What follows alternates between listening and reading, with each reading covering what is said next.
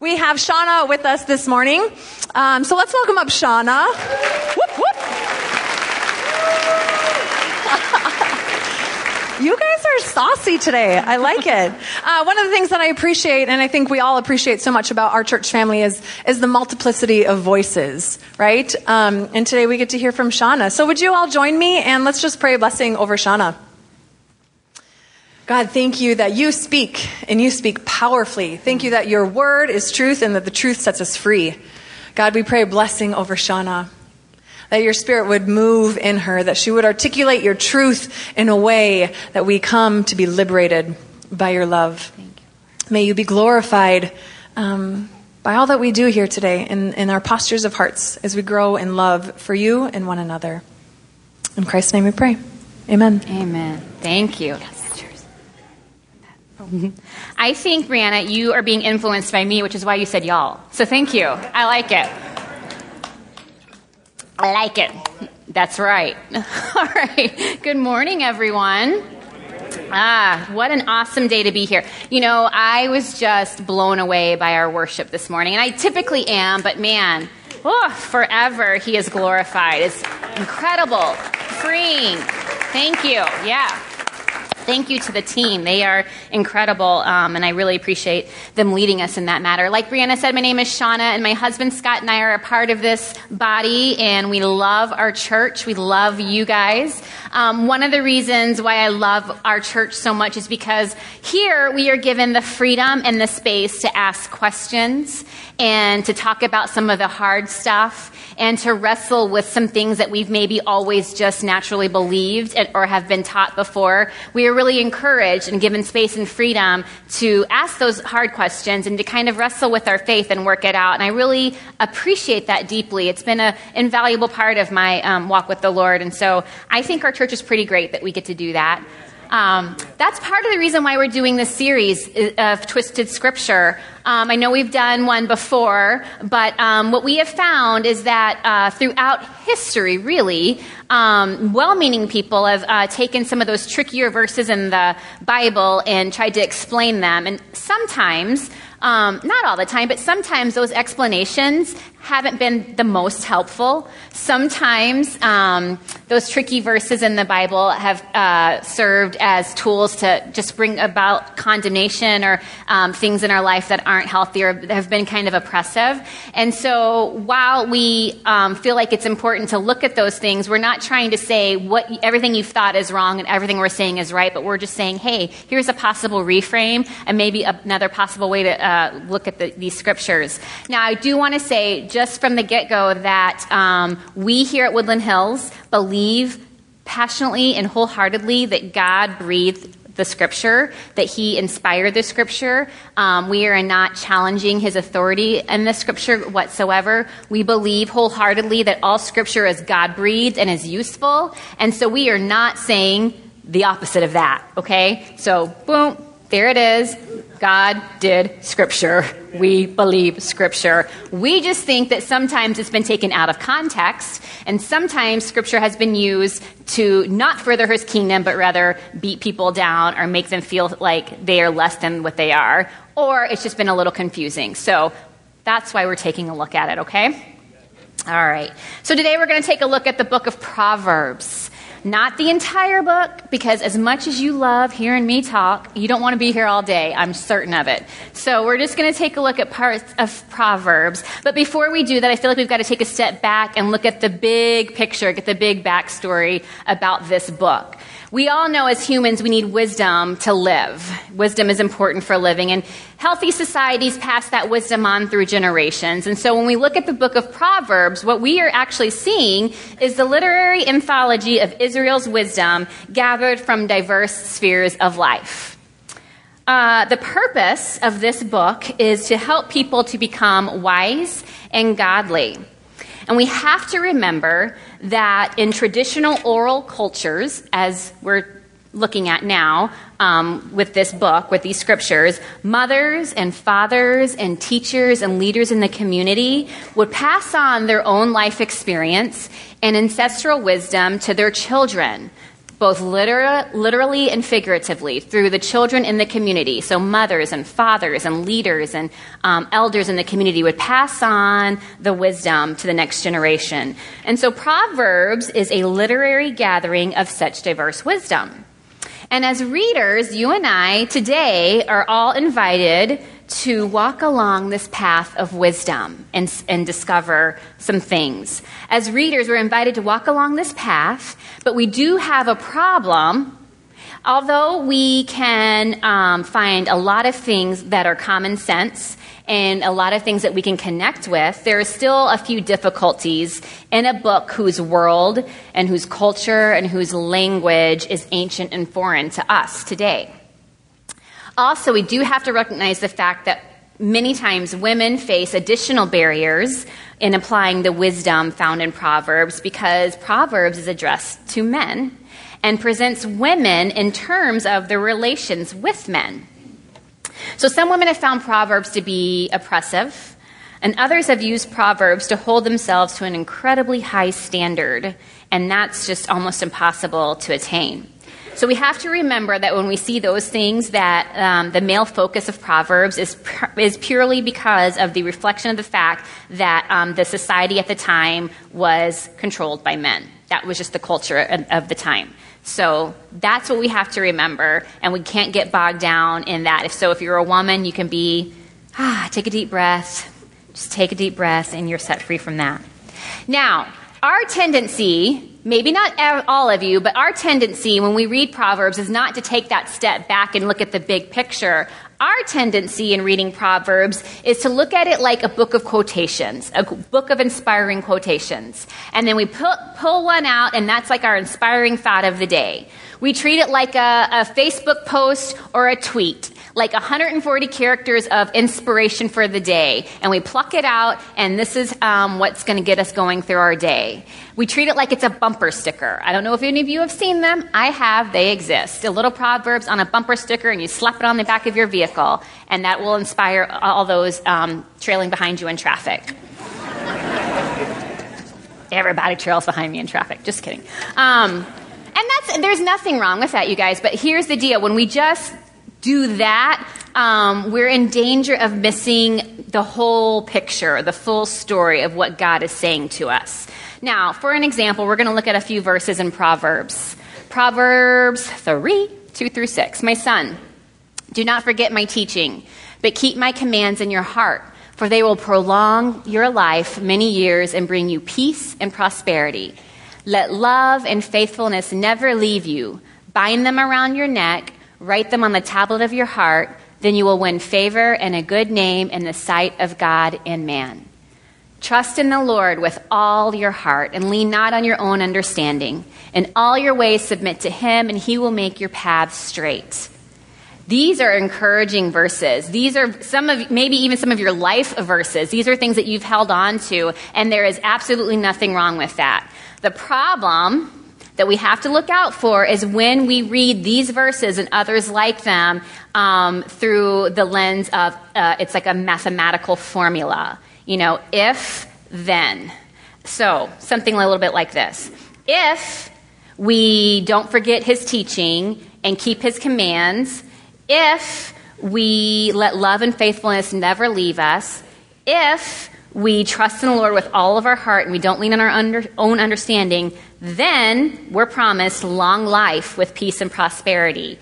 Then we can count on favor and having a good name. Then our paths will be made straight. And the thing with that is if you read these verses and others like them with an if-then mentality, and then the outcome that you want doesn't happen, then we have a kind of a little crisis of internal faith. We have a tension that we're experiencing. Because guess what, you guys? I don't know about you, but in my 40 years of living, I have discovered that life isn't that linear. Life isn't that systematic. Life is not a mathematical equation. If this, then that equals this. That is just not the way life works. Life is really more messy than that.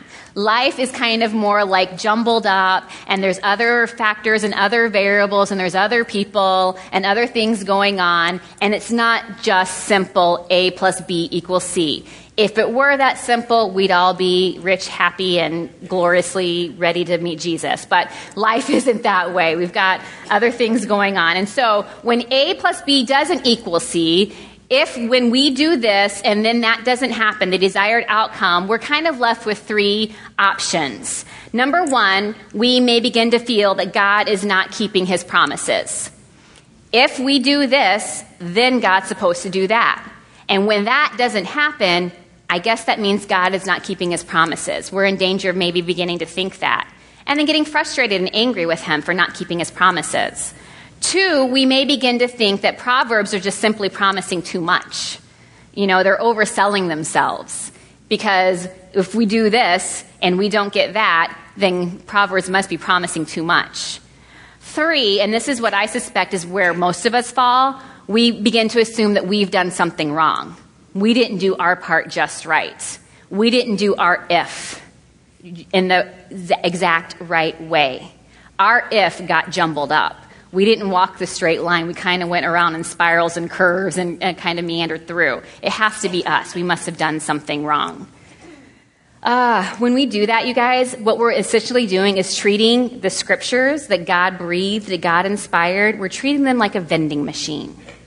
We're treating it like that little vending machine when you go in and you put in your coins, your dollar, whatever, your exact change. You push the button, and then you expect to get what you push the button for. But how many of you know that life isn't always like that? Sometimes you push the button for a Twix, and a Heath bar comes out. Sometimes you push the button for a Twix, and nothing comes out, and then you're really upset.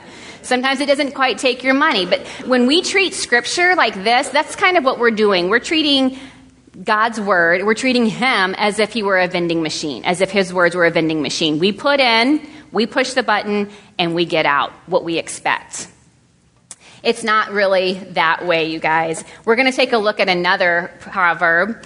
And the reason why we're taking a look at this next scripture, I just want to kind of say, is that this particular verse, I know many people have been blessed by tremendously. It's been a lifeline for them. And at the same time, many people have really felt a bit haunted by it. It's been something that they've struggled with. So let's take a look. Proverbs 22:6. Train a child in the way he should go, and when he is old, he will not turn from it. Train a child in the way he should go, and when he is old, he will not turn from it.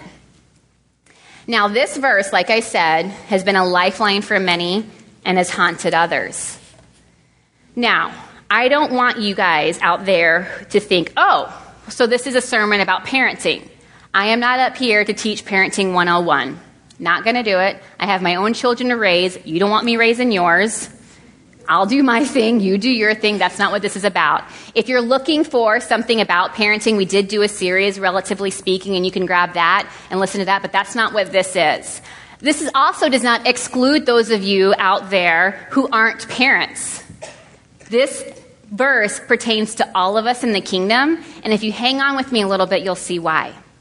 Now, personally speaking, I was really terrified at the prospect of becoming a parent.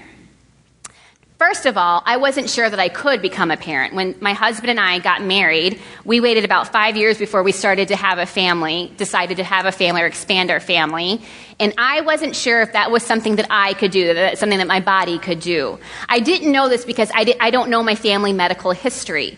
I don't know my family medical history because, as some of you know, because I've shared a little bit here and there, I was adopted at the age of 13. Now, that means that in the early years of my life, I did live with my birth mother, but I don't know anything about her family because her family disowned her when she married my father, who was an African American. There was sin going on in the South, y'all. She married an African American, and so her family disowned her.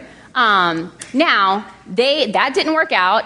I don't know where he went or why he went or whatever, but I've never known him, and so I don't know any of his family stuff. So I'm a woman who did not know my family medical history, so I was unsure if I could even become a mom in that way. So I had a little bit of anxiety and fear about that.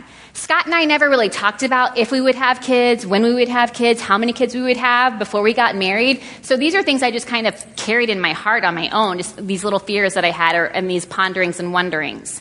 So when the time came that we discovered that we were going to have a baby, a whole nother set of fear set in. I was terrified because now that I knew I was going to be a mom or become a mom, I didn't know if I could actually be a mom. I didn't know if I knew how to be a mom. Remember, my early childhood was spent with a single mother. It was spent with a lot of dysfunction and a lot of abuse. And there is a reason why that at the age of 13, I no longer lived with my birth mother and moved in with another family. There were things that happened in those early years that weren't so amazing, that weren't wonderful at all, that we would never want for any child, let alone our own children. And so that having been my experience, that having been all I knew about early childhood and toddlers and preschool and all, I was terrified. I was terrified because I didn't have a role model. I was terrified because I didn't have an example. I didn't have anyone to follow. I absolutely knew what I didn't want for my children. I absolutely knew that the environment I did not want to create for them. I knew how that I wanted to love them in the best way. I knew what I didn't want for them, but I wasn't really sure that I was capable of doing it because I didn't have anyone to look at and say, oh, that's how you become a mom. That's how you love your kids. That's how you raise your kids. I just didn't have that. So I was really terrified. I had a lot of other terrifying moments. One of them came as I was beginning to ponder what it would be like to be a mom to my son. We knew we were having a boy. And I kept remembering, it kept coming to my mind, the fact that when I was in middle school, which is about the time that I was adopted by my parents, when I talk about my mom and dad, that's who I'm referring to. When I was in middle school, the school counselor pulled my dad into a meeting and just said, you know what, we are so thankful for what you're doing for this young girl, and we think it's wonderful, and we think what you and your wife are choosing to do is admirable, and we just think that's fantastic. However, we don't want you guys to be set up for disappointment, and so we just need to kind of let you know that this girl has been through a lot of stuff in her young life, and this girl is probably damaged beyond repair. This girl is probably too far gone and will probably never function normally as an adult.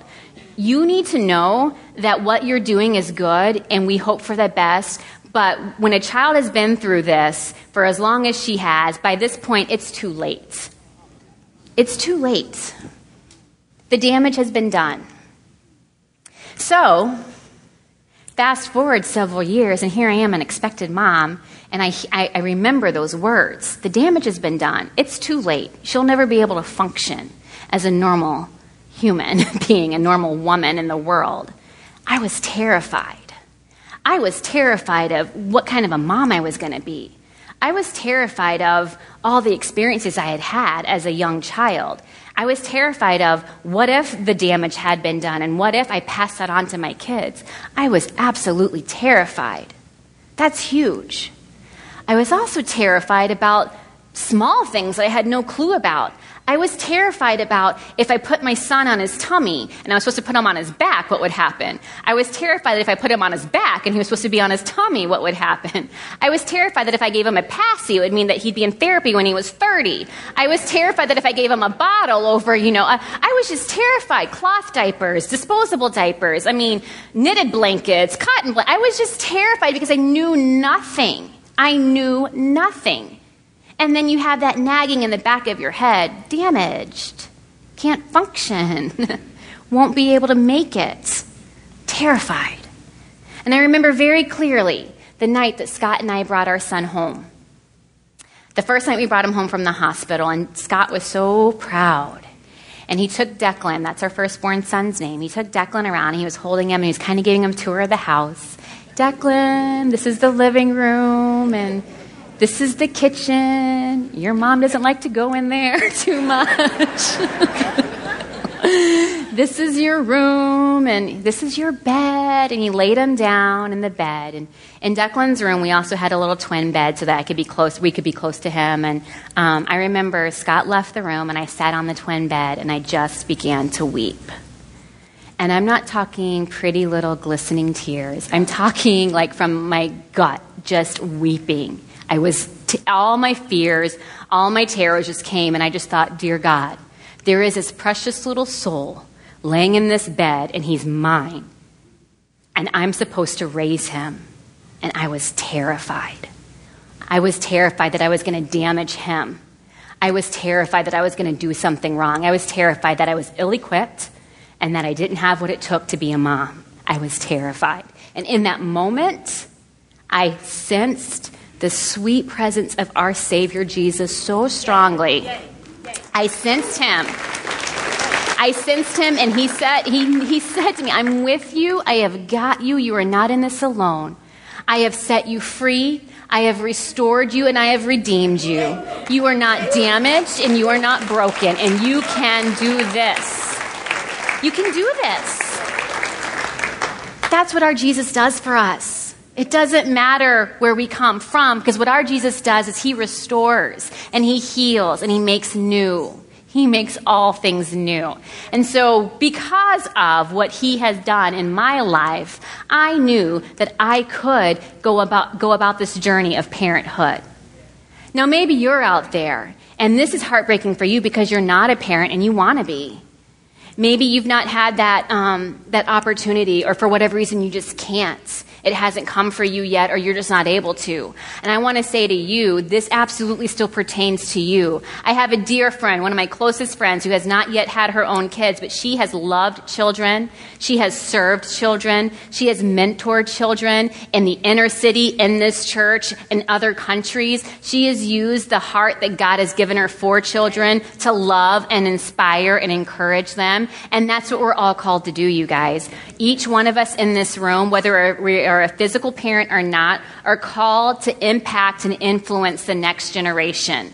Whether you're a mother or a father, or an aunt or an uncle, or a mentor or an educator or a grandparent, or just, a friend of a neighbor kid who roams the streets during the day, we each have the unique gift and responsibility to influence the next generation, to show them what the kingdom is about, to show them what it means to be a Jesus follower. Train a child in the way he should go. I had to hold on to that for comfort, but I was also terrified because I didn't know how to train a child. I didn't know. And I also know that there are people out there. There are people out there, and I have known some of you, that you didn't get very long to train your child. That through whatever circumstances happened, your child left you too soon. That's a heartbreaking reality. That is a part of parenting in this world today. I also know that there are those of you that you tried your best to train up your child. I know that you brought your child to church and you tried to instill in them the Word of God, and you tried to put them in a good community, and you tried to surround them with good people, and they still made their own choices and went about their own way. And you don't see yet God's promise for your child. I know that. But I'm here to say that God did not breathe this scripture for you to feel like you have failed. He did not breathe this scripture for you to feel like you have not done your job adequately. He did not breathe this scripture for those of you who are still waiting to have kids to feel like my time will never come. He had each of us in mind because we each have a role to play in training up a child. We have to remember that no matter what we're going through in our circumstance with our families and with the kids that we come into encounter with, that the reality of parenting and influencing the next generation is not easy, it is not simple, but God is right there with us, empowering us to do the very best job that we can do. I currently have a friend whose 5-year-old little girl has cancer. 5-year-old little girl who has cancer. I cannot tell you how hard I'm praying for that girl, and I believe that God will do what God will do. I do. I believe it, but I know that that's a hard place to be in as a parent. It's a hard place to be in. Parenting is not easy. Loving kids is not easy. Influencing the next generation is not easy. Your heart is continually walking out there outside of your body, and it could be broken at any moment. It can be joyful, but it can also be heartbreaking, and we know that, and that's why we want to say that this verse is not meant to just be like a bumper sticker that you slap on a situation and call it good. This verse is not meant to bring condemnation because you've done your part to train up your child and you don't see them walking in the way that they should walk. That's not what this verse is about. The problem with reading the Proverbs this way, the magical formula, the vending machine way, is because that becomes, when we do that, it takes the scriptures that God breathed, it makes them very transactional. and it takes out the relationship. And when we do that, when we make things very transactional, if we do this, then God does that, we are in danger of seeing God as distant and cold. He's not. But that's what we do when we say, well, we have to do this so that God will do that, because then that means that he's distant and cold, and he only blesses us and he only pays attention to us when we do the stuff the right way. And that puts all the pressure on us to get it right. That is not what God is about. You do not need to take on that pressure of making sure that you do A, B, C, D, just so you get the outcome of God's blessing and God's approval. That is not what he's about. We have to remember there are other factors at play. We live in a life as kingdom people. We're trying to be light in the darkness, but there is darkness. There's a reason why we're called to be light, because there is darkness. We are kingdom people living in a world that doesn't have the domain and rule of God covering it yet. We live in a fallen world. And so what that means is that as kingdom people, we are constantly in a battle, whether we realize it or not. There are things coming against us. There are things coming against our God and what we stand for, our kingdom principles. There is darkness coming at us, and we're constantly trying to be the light. Many times, our lives get trapped up in that tension of trying to be the kingdom light and the darkness in the world. There are other factors at play. There's free will, you guys. You can do your best. I want to say to you, you can do your best. You can train your child up, and your child may make different choices because they have free will. Eventually, our job as parents is to let our children go, and hopefully they function in society and do good and are kind and loving and God-fearing and do all kinds of amazing things. But that's not always the case. Sometimes we train up our child, and then they go off and do something else. Sometimes the something else is destructive and devastating. But they have free will, just like we have free will. Maybe you trained up your child and sometimes you got it wrong. I get that. Sometimes we don't get it all right. Why? Because we're imperfect, because we too are living in this fallen world. But all that means is that we all have free will, and there are other things that factor. There is spiritual warfare happening, you guys, for your kids, for the next generation, for our families. There is spiritual warfare going on. There are things that we come against on a daily basis as kingdom people, trying to be the light in this darkness that is coming at us every day. There are other factors at play. It's not just A plus B equals C. It's not just put your money in the vending machine and push the button and get the result. It's not a product. We're living a life as believers. We're living a life trying to advance the kingdom into the world of darkness, you guys.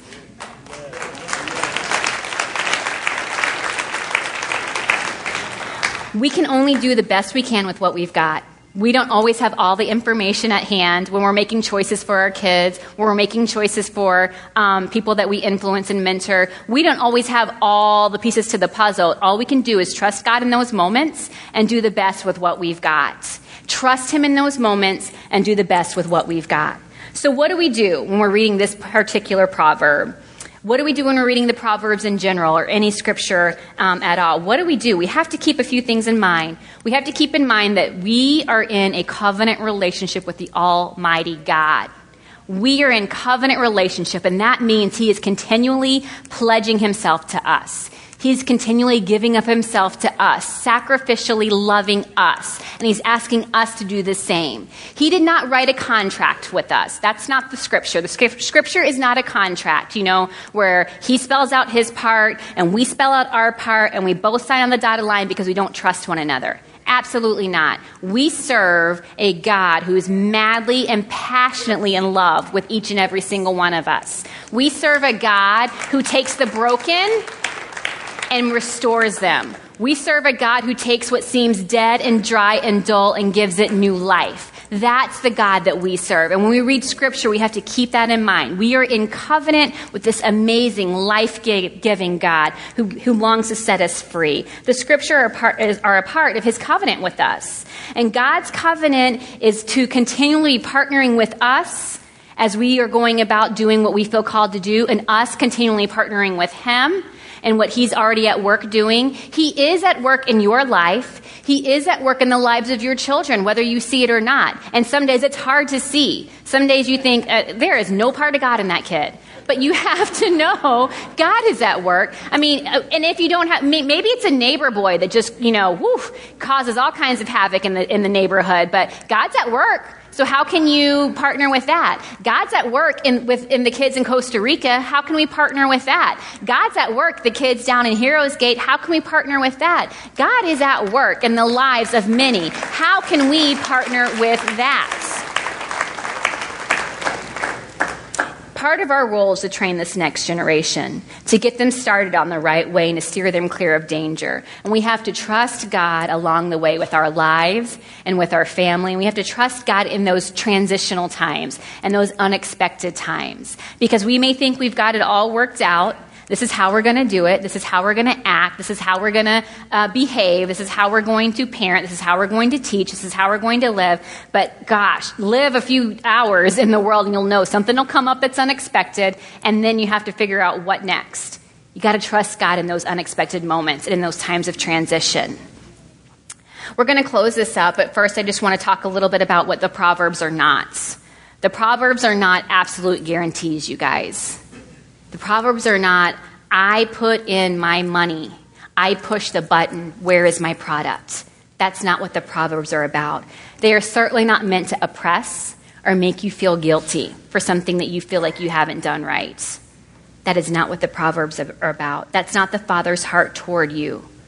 What I have learned as a parent, as one that was absolutely horrified to be a mom, and I've done it 4 times now, and I'm still doing it, and I don't even know if I'm going to make it through.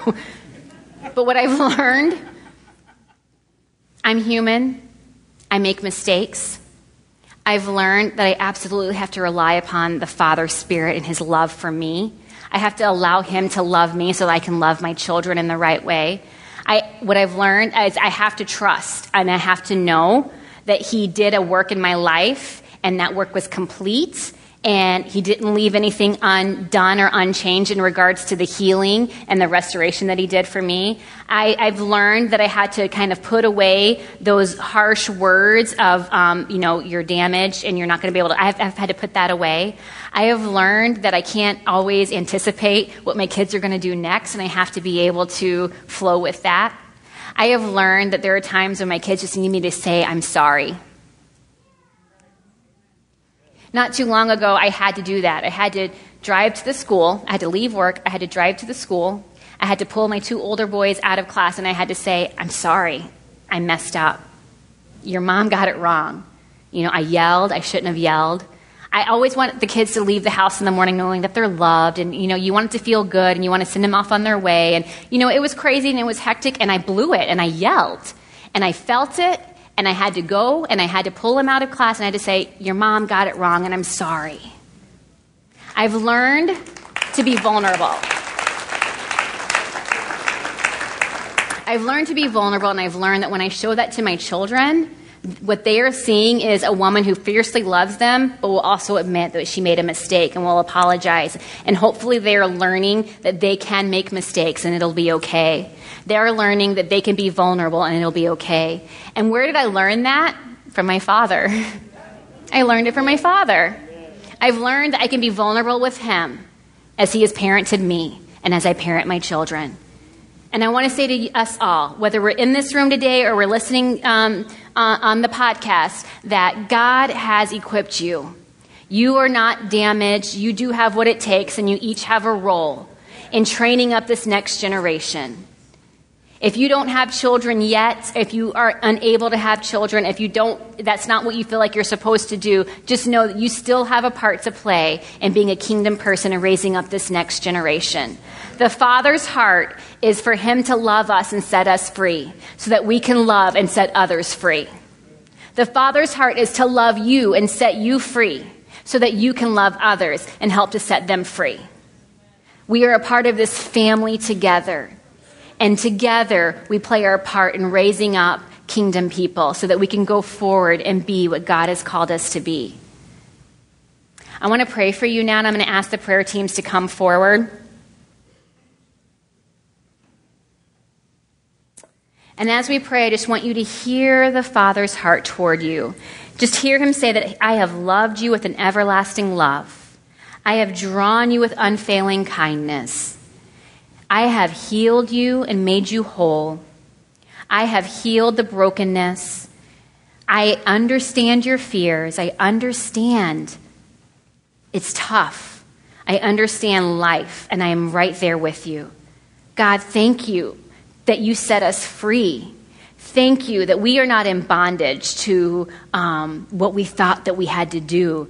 I thank you that we're not in bondage to oppressive things that come against us and tell us that we've messed it all up. I thank you that we're not in bondage to any person or thing that would cause us to believe that we are less than we are, but we are whole and we are free because of who you are and who you desire to be in us, through us, with others. God, thank you for your freedom. And I pray right now in the mighty name of Jesus that every person here would know that they are free.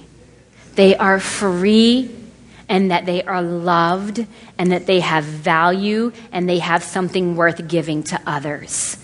Pour into our lives, God, so that we can pour into others.